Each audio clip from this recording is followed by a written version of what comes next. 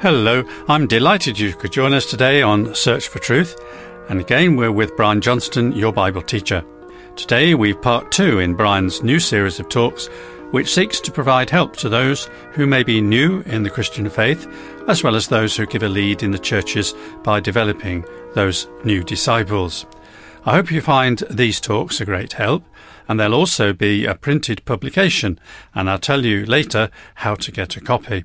Now, let's go to Brian for today's talk, which asks the question, how can I be sure it's really true? Okay, to read the Apostle John's letters is to enter another world, a world whose characteristic marks are assurance, confidence and certainty. Yes, it's here we find a resounding theme of Christian certainty. And according to John, Christian certainty is a double certainty. First, the certainty that Christianity itself is true. This is about objective facts, things rooted in history. A baby was born in the obscure Middle Eastern town of Bethlehem. He learned the trade of carpentry. One day he shut the doors of the carpentry shop and became an itinerant preacher, despite having no recognised formal schooling as such. His life was reportedly full of wonders, his teaching incomparable, and he claimed to be equal with God. But still he gained no mass acceptance and was executed in a criminal's death by those jealous of him. On the third day thereafter, his few followers claimed they saw him risen from the dead. The rest, as they say, is history.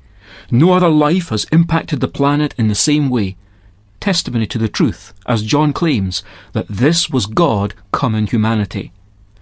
And the Apostle John opens his first letter by referencing the reality of those historical facts underpinning the Christian faith. He says, "That which was from the beginning, which we have heard, which we have seen with our own eyes, which we have looked upon, and our hands have handled, concerning the word of life. The life was manifested, and we have seen, and bear witness, and declare to you that eternal life which was with the Father, and was manifested to us.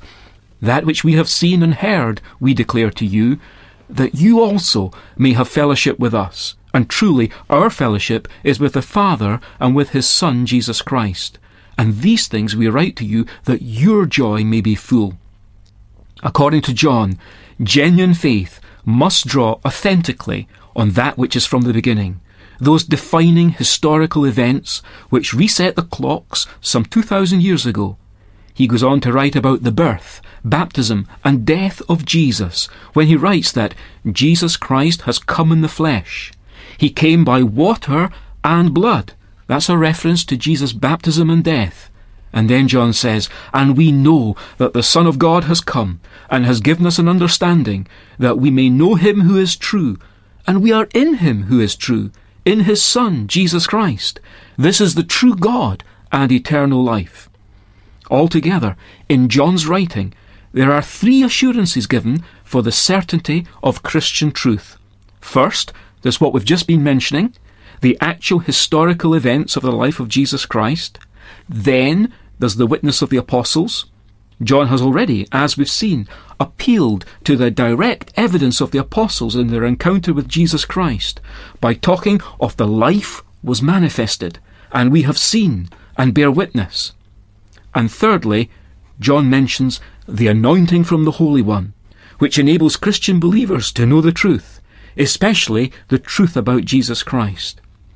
In this way, John is referring to the gift of the Holy Spirit, which every person receives at conversion when they become a believer on Christ.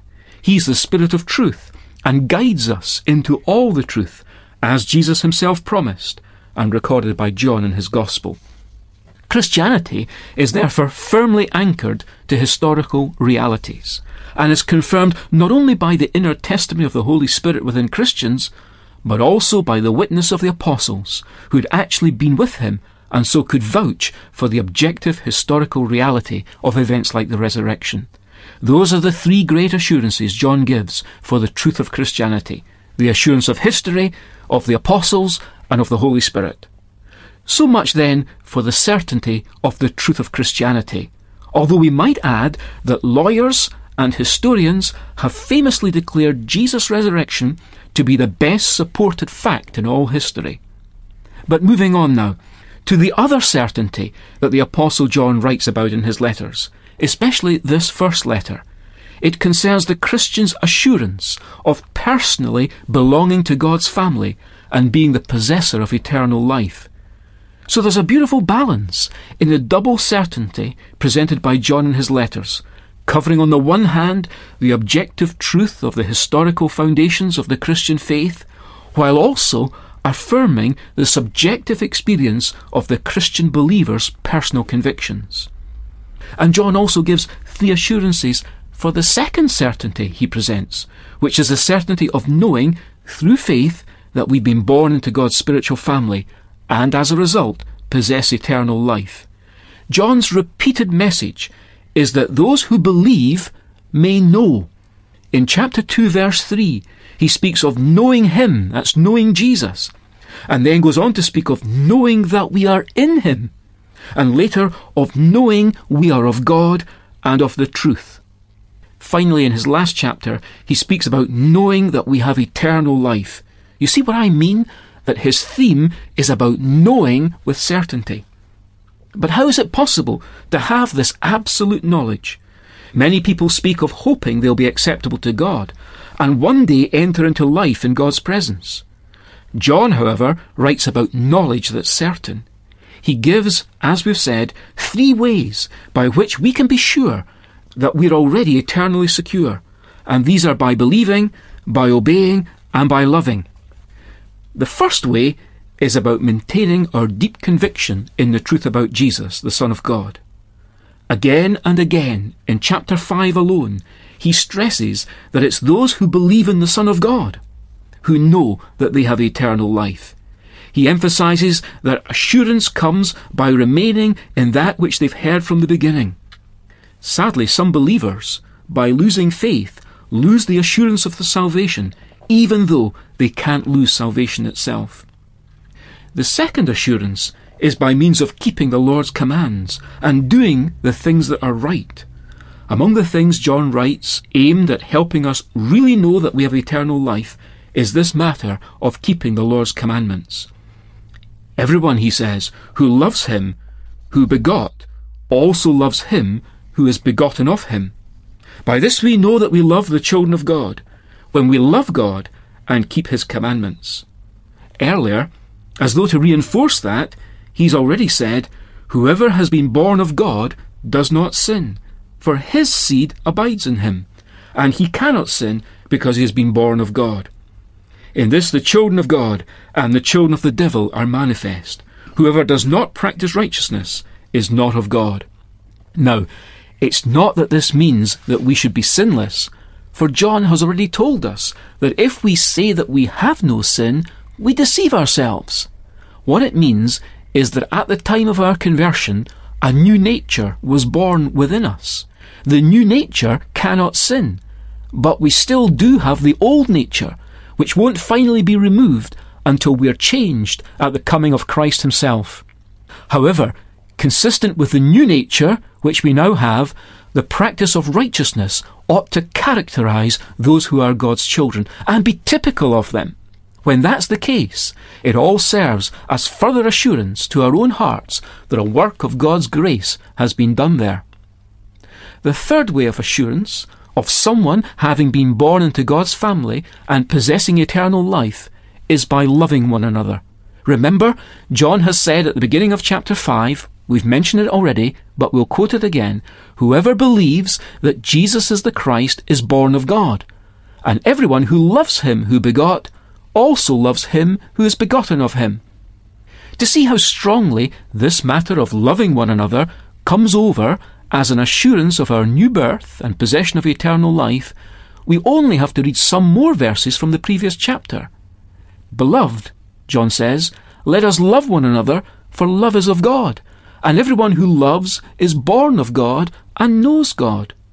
He who does not love does not know God, for God is love. If someone says, I love God, and hates his brother, he is a liar.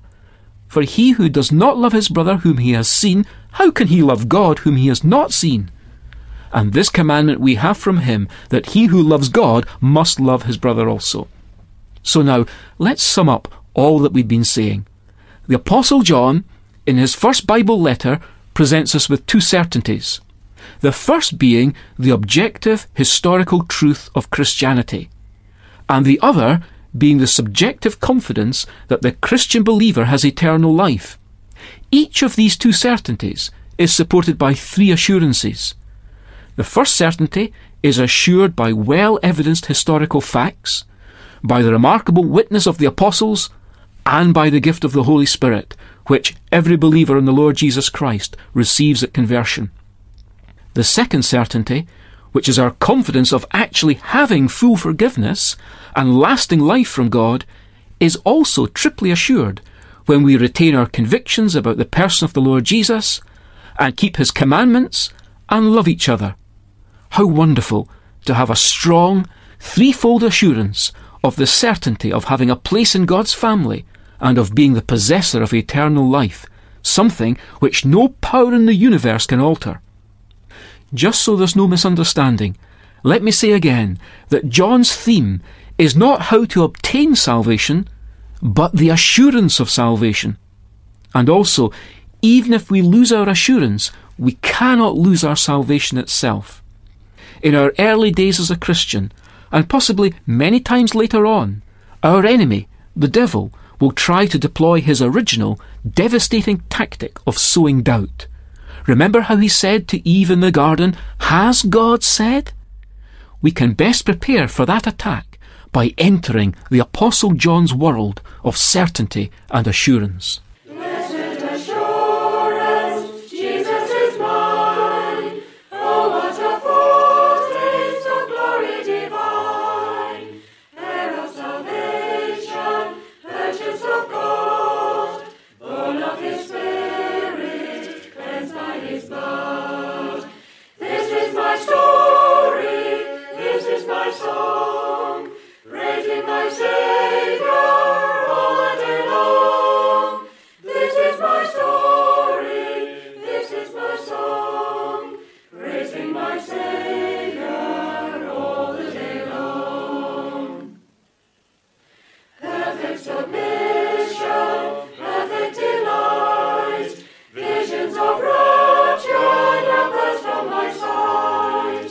Angels descending, bring from above, echoes of mercy, whispers of love.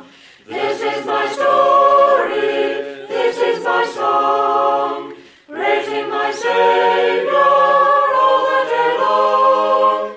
This is my story, this is my song, praising my Savior all the day long. Now, if you'd like to receive one of the books for this current series of talks, please tell us and make sure to let us have your postal address. Ask for the title, Helping New Christians Grow, and if you like, we can put you on our mailing list to receive new books automatically. And if you'd like that, then let us know as well. Now, you can order by email or by post, and here are our contact details so you can make a note. Search for Truth, Hayes Press, The Barn, Flaxlands, Royal Wootton Bassett, Swindon, SN4 8DY, Sierra November 4 8 Delta Yankee, UK. Our email address is sft@churchesofgod.info. So, thanks for the pleasure of your company today. I hope you can join us next week for the next talk in this series, but until then, very best wishes from Brian, David, our singers, and me, John. So goodbye, and may God richly bless you. Perfect submission, all is at rest. I in my Savior am happy and blessed, watching and waiting, looking above.